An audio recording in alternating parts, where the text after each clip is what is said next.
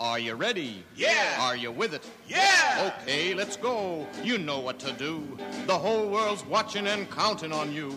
And all you people listening out there, everybody, everywhere, hang on, hang on, hang on!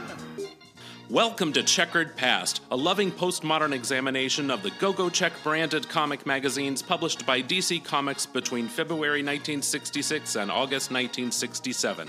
I'm Dr. Bob, and each week I'll be your guide on this trippy tour through 535 mid-century masterpieces of graphic noveldom.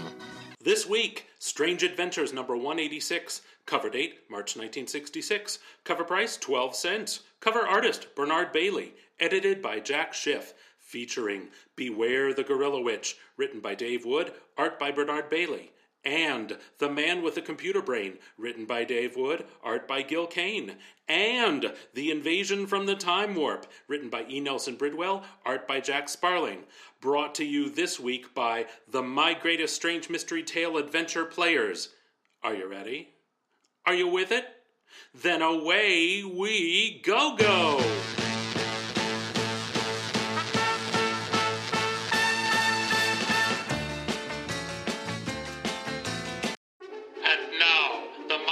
Strange Mystery Tale Adventure players proudly present 3 tales guaranteed to leave you scratching your head in wonder and fascination. Beware the Gorilla Witch, The Man with the Computer Brain, and The Invasion from the Time Warp. Coming now.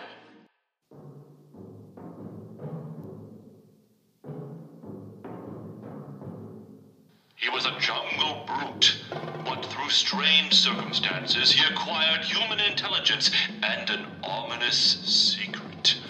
Not only could he make other apes intelligent, but he could transform humans into jungle beasts. So, beware the Gorilla Witch! A native village in Central Africa. A stranger from the outside world approaches the chieftain, clutching a photograph in his hand, and a question on his lips. This man, Chief, have you seen him? Has he passed this way? Not in our village, but the jungle drums of the next village to the east told of such a person just 1 moon ago. He visited their witch doctor, Karoo, and went alone into the hills. My thanks, Chief. Reed didn't listen to me. I told him not to meddle with that formula he'd written to me about when he called in London. Don't you understand, Bruce? This secret native formula, when brewed and fumes inhaled, will put me in mental contact with all forms of human life. But Reed, it's untested. There's no telling how it will affect your mind. At least have this concoction checked out, analyzed, before you experiment. It would take months, Bruce, and I'm an impatient man. I'm going into the jungle. Obtain the ingredients of this formula and put it to the test. Wish me luck, buddy boy. So long. You crazy character. I'm hopping a plane right away. Reed? Reed? And here I am, plodding all over this continent looking for him. I hope I can reach him before he pulls off his crazy experiment. But at that very moment, in a cavern 17 miles to the east, the potion I threw into the brew, it's beginning to simmer. I must inhale the fumes to fall under its spell. What's that? A gorilla! And I'm trapped in here. I've got to try and get out. But as Reed springs forward, It's got me! Can't shake free! My mind! Something's happening to my mind! Must be cracking up! Losing my senses! What's happening? What's happening? Words! Like the man, I can think. I have intelligence, human intelligence, and he has become the animal I was. Growl. I have a human mind. Me, a gorilla. Now I, Taro, will teach the leader of my troop. I will use his human cunning to overcome Coco and take over. become master of the apes. Gah? Remain here, human. Guard this cavern with your life. I shall return. Gah. The gorilla with human intellect bolts from the cavern, swings through the trees until... Koko rages at me because I am defying him. He attempts to frighten me off with his fierceness, but I, Taro, will use my human cunning to defeat him. First, grasp his hand, then, using body leverage, Jujitsu it's called. Snap my wrist, hurl the victim through the air. Koko is no longer your leader. I am. You will obey me, gorillas, or die. Gar, Molu, come with me. I'm going to make them inhale the mystic fumes.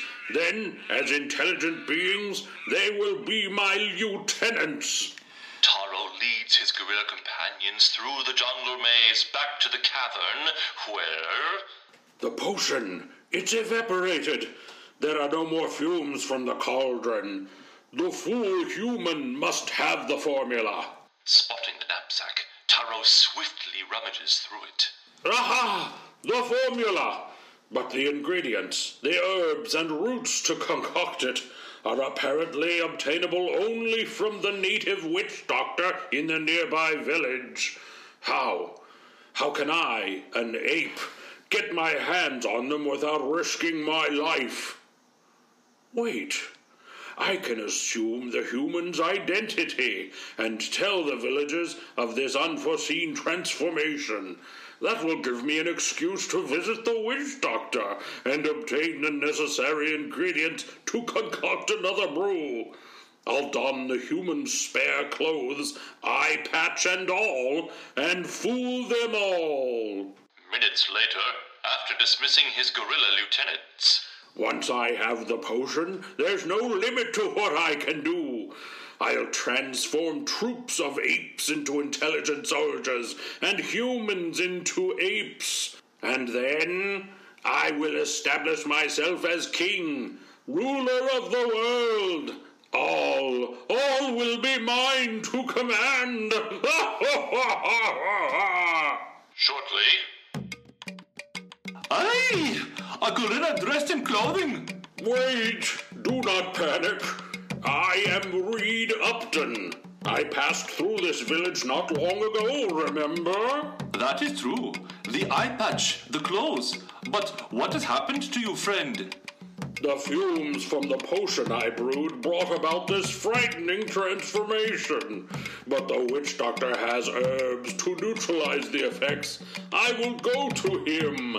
Suddenly, a Western photographer who is visiting the village. Incredible!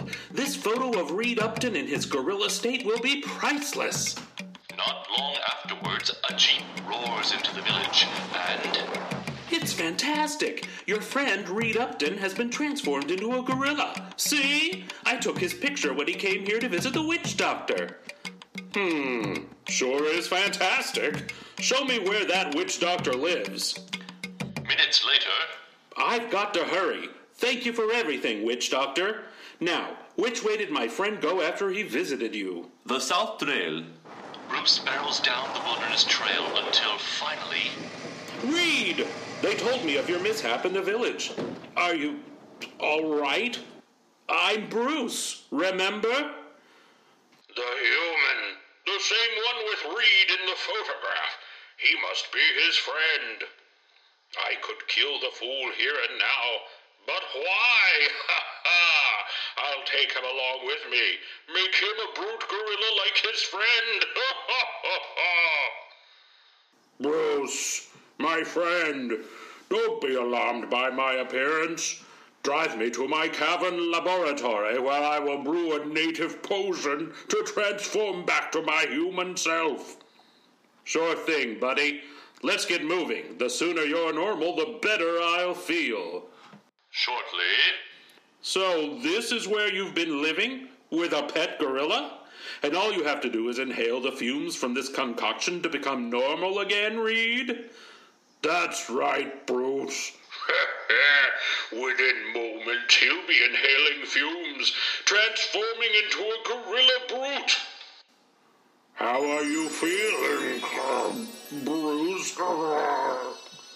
Just fine. And you, Reed? My senses can't concentrate.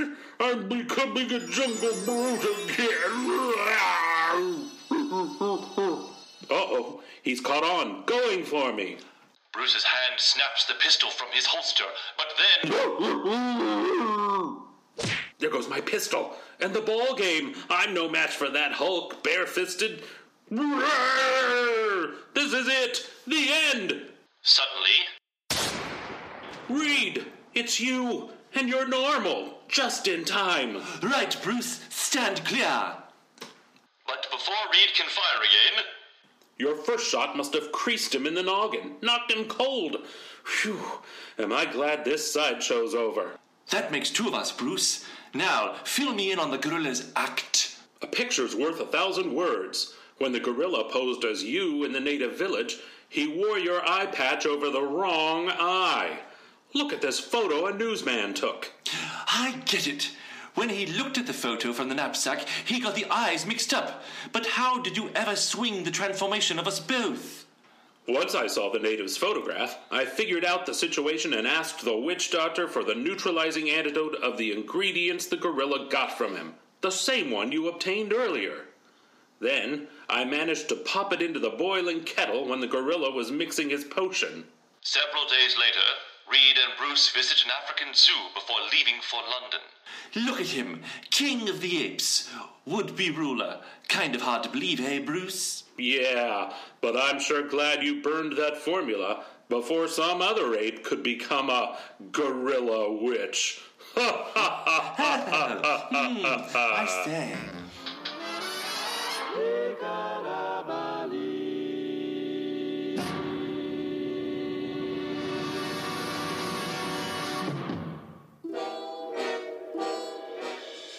And now, another installment of Strange But True.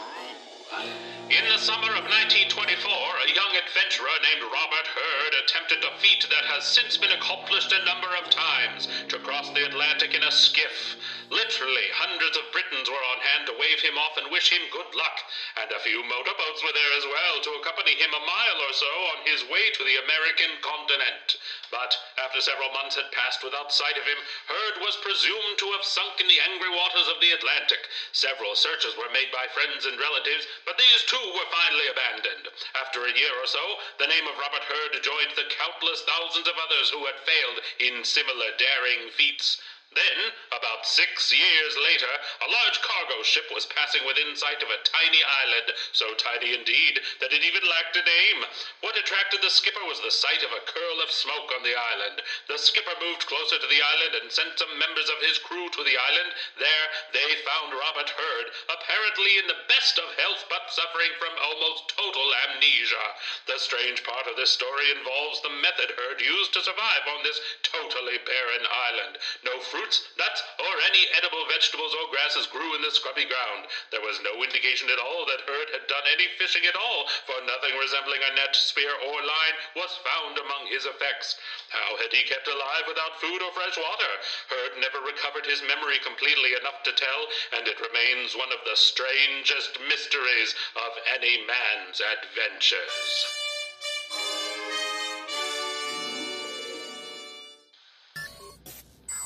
He had only to concentrate, to focus his mind on a maze of statistics and data to solve the most complex problems, for a strange fate had made Eric Edmond into the man with the computer mind. It is the end of another workday at the Haven Research Center, where a seemingly endless stream of information, recorded on magnetic tape, is fed into a giant computer. Must have programmed a mountain of data into that mechanical monster today. My head, I can't shake the buzzing. You're just plain overworked, Eric. You need a rest, a vacation, and I'm going to insist you take it at once. Starting as of now, you're relieved of duty.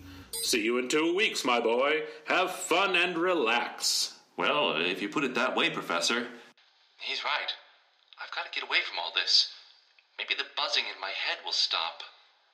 But on a wind-swept mountain road, next day, Eric Edmund finds no relief. The buzzing's even stronger now. All the little bits of data I've programmed into the computer machine are flashing through my brain. What's happened to me? Then, at a turn on the road...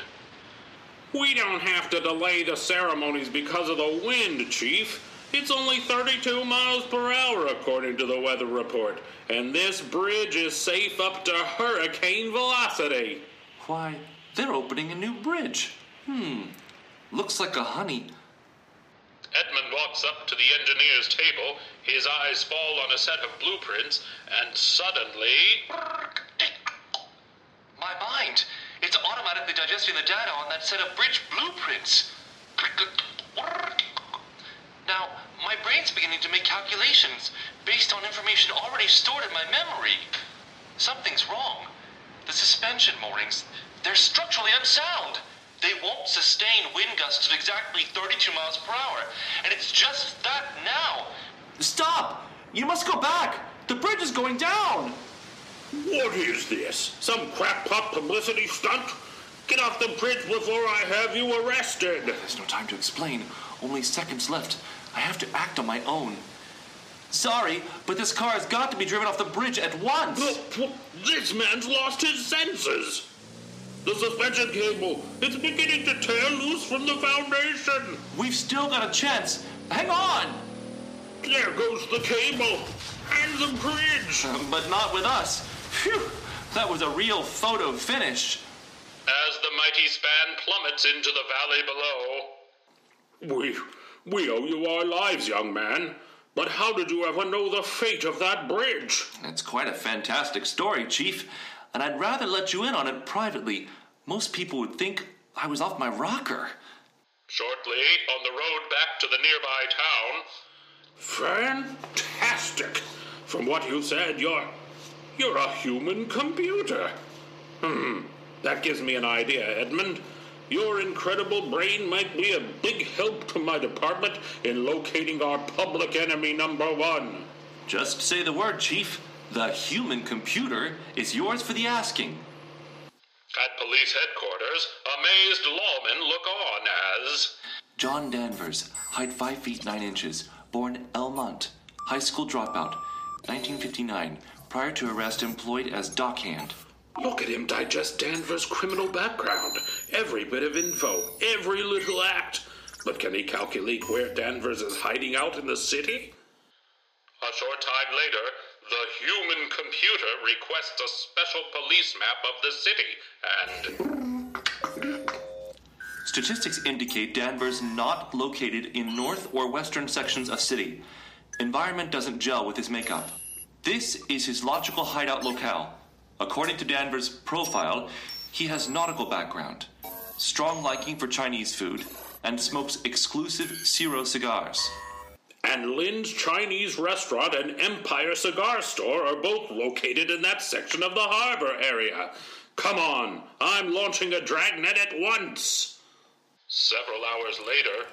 We've combed the entire area, and not a sign of Danvers, Edmund. Danvers' file indicated he was a loner.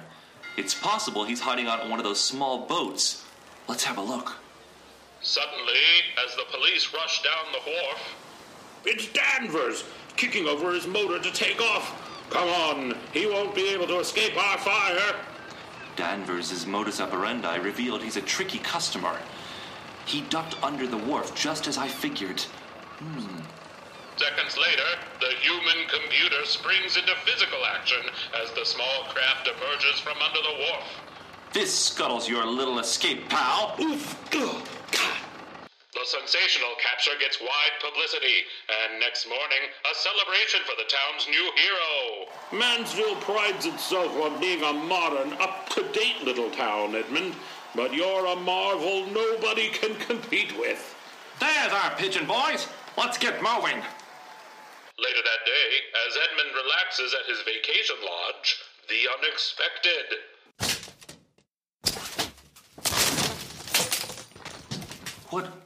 What is this? A gag? Just do as you're told and you'll keep breathing, brain boy. We want to borrow that mind of yours to plan a robbery.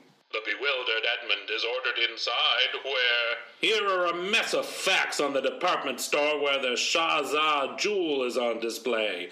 Start computing them, Edmund. We want a surefire robbery plan. Sure, but I must have a little time.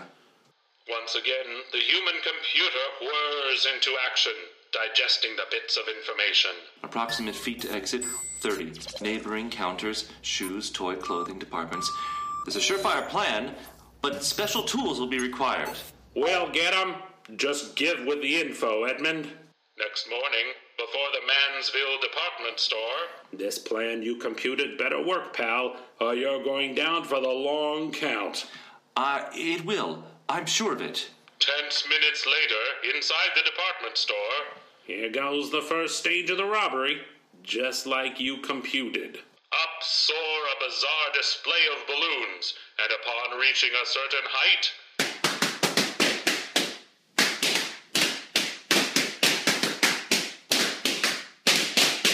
So far, so good. The flying weirdo balloons have attracted the attention of the guards, just like you figured. Now it's time for my boys to go into their routine.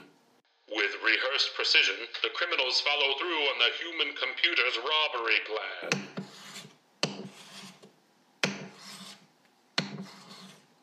And 12 seconds later, it clicked. They got the jewel, and no one the wiser. Oh, brother, you're worth your weight in gold, Edmund. A perfect crime plotter. Suddenly, outside... All right, raise your hands, all of you. Phew, it worked. Sure had me worried there for a minute. Huh? What worked? How'd you double-cross us, Edmund? I simply omitted a piece of data from my computations. The fact that this modern department store has a closed-circuit television protective system. That's right. The entire robbery was monitored on our television screen. The furious criminal bolts down the street, but then... You're not going anywhere, mister. Oh! As the dazed Edmund regains his senses... The buzzing in my head, it stopped. Yahoo! I'm just a normal man again. In a way, that's a shame, sir. The law will miss your unique abilities. Several days later, as Edmund returns to his job at the research center... A most remarkable vacation, Edmund. Or should I refer to you now as the human computer? No, sir, Professor. Any computing done around here will be done by this mechanical baby. And it can have my job. And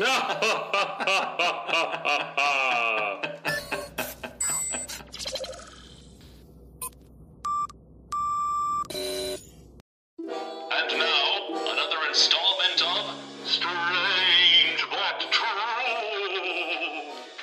James and Lisa Henderson, brother and sister, were separated after their parents died. The family house was bequeathed to Lisa, and James decided at the relatively early age of 21 to leave home and strike out on his own. Throughout the next 10 years or so, James moved from one city to another until he finally settled in a city on the West Coast. There he prospered, married, and began to raise a family. Before this, he had written several letters to his sister without receiving any reply to his letters. A former neighbor was kind enough to write and inform him that his sister had married some years earlier and moved to some other town. Exactly where, she could not say. More years passed, and James never stopped trying to locate his sister. If only he knew her married name, it would provide a valuable clue. Unfortunately, he never did find out the name of the man she'd married. He even printed up a form letter which he sent to dozens of marriage bureaus in the general area where he formerly lived, requesting any information on the whereabouts of his sister, providing them with her single name. This brought no results either. At the age of 50, James despaired of ever seeing his sister again. Then, one day, his wife started a conversation with a woman she met in the local supermarket. The strange woman began to relate the most painful experience of her life, her missing brother. Mrs. Henderson's eyes grew round as saucers with a sudden inspiration. With her heart in her throat, he asked, "Your single name wasn't by any chance Lisa Henderson, was it?" Now it was the strange woman's chance to look wide-eyed. Why, yes, it is, indeed. How did you know? Mrs. Henderson told her. And then came the final fantastic twist. James's sister had been living diagonally across the street from him for the past 14 years, while he was scouring the rest of the country for her.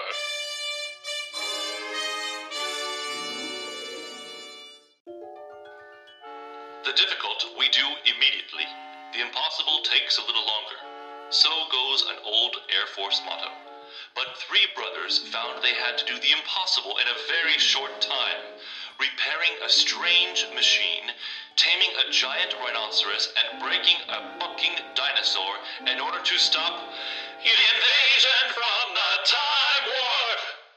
It began one morning at the Spring Valley Railroad Depot as three men descended from a train. My sons! How wonderful it is that you could all get away at the same time.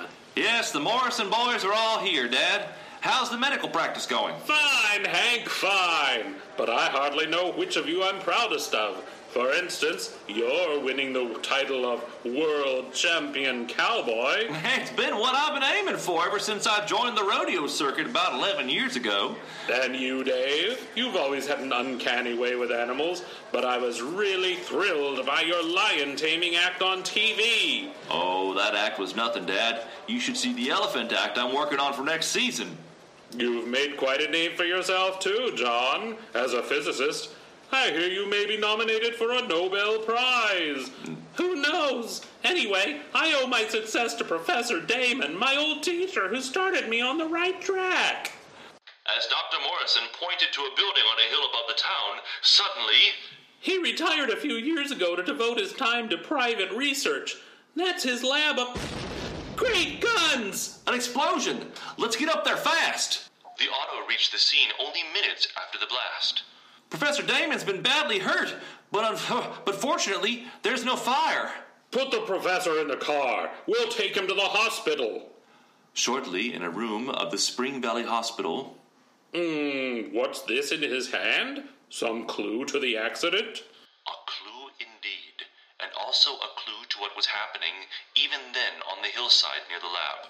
Look, what manner of chariots are these, which go without horses? I know not.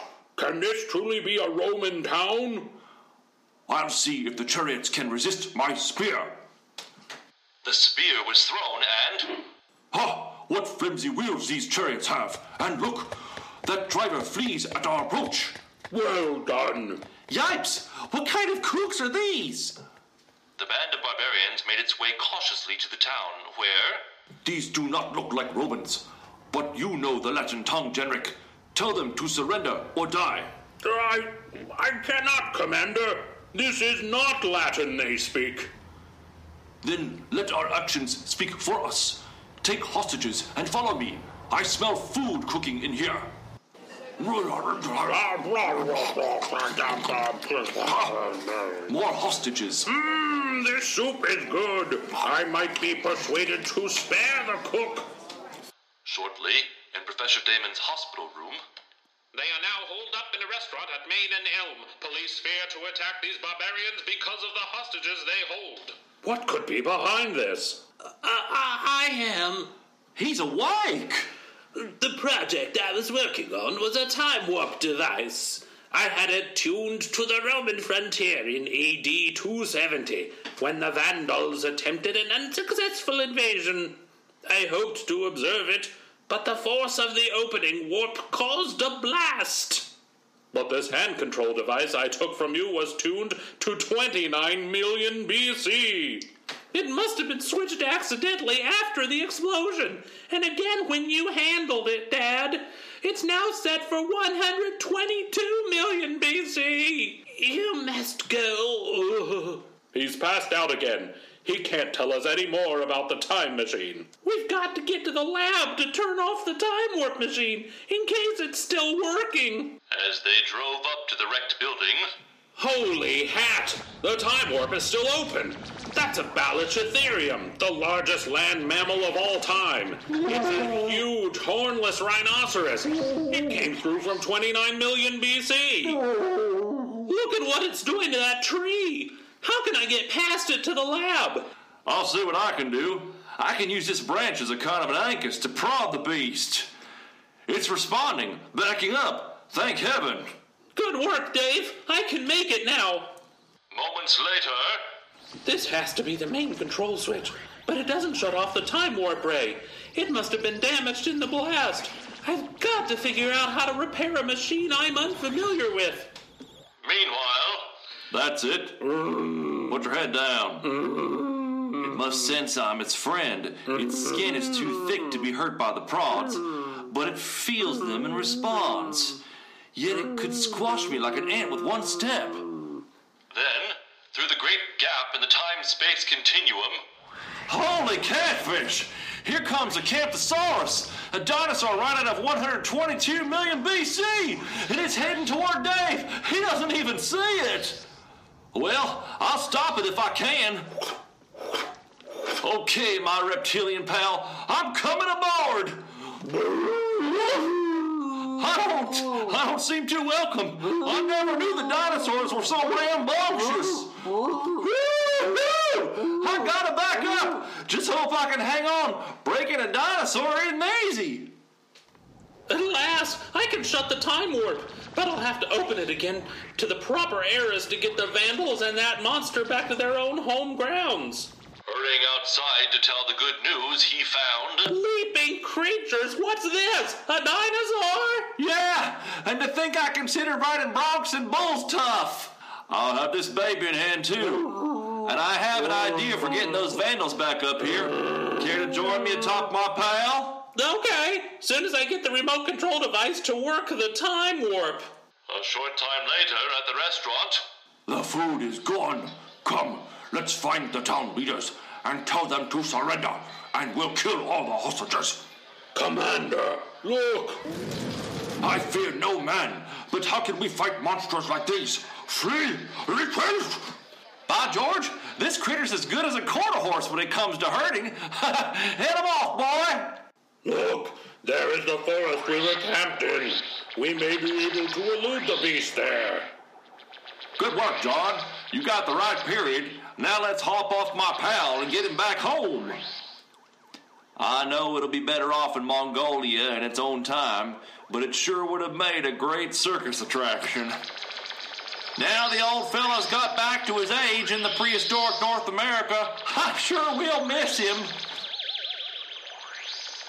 Cheer up, boys. Think what it would have cost to feed them.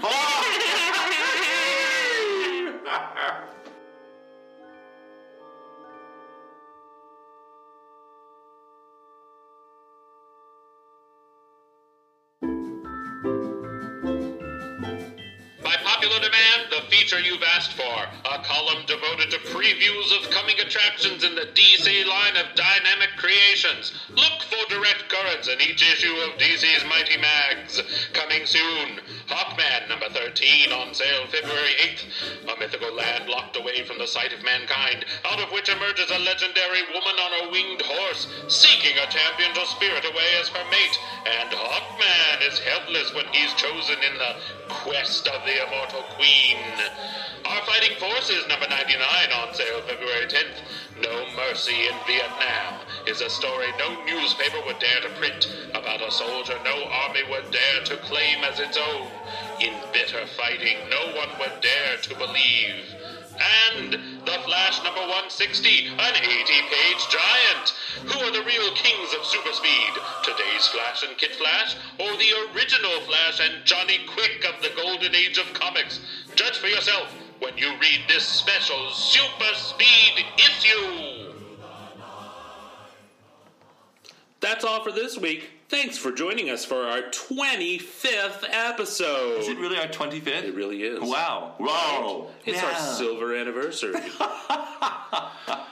Don't forget to look us up on social media at GoGoCheckPod. Don't forget to rate and review us on iTunes or wherever you get your podcasts from. Tell your friends. Tell all your friends. Please. And come back next week. What? For what? I don't know yet. Well, I'll let you know. You'll be the first to know. Well, we'll continue working on our voices, won't we? That's right. Bye. Bye.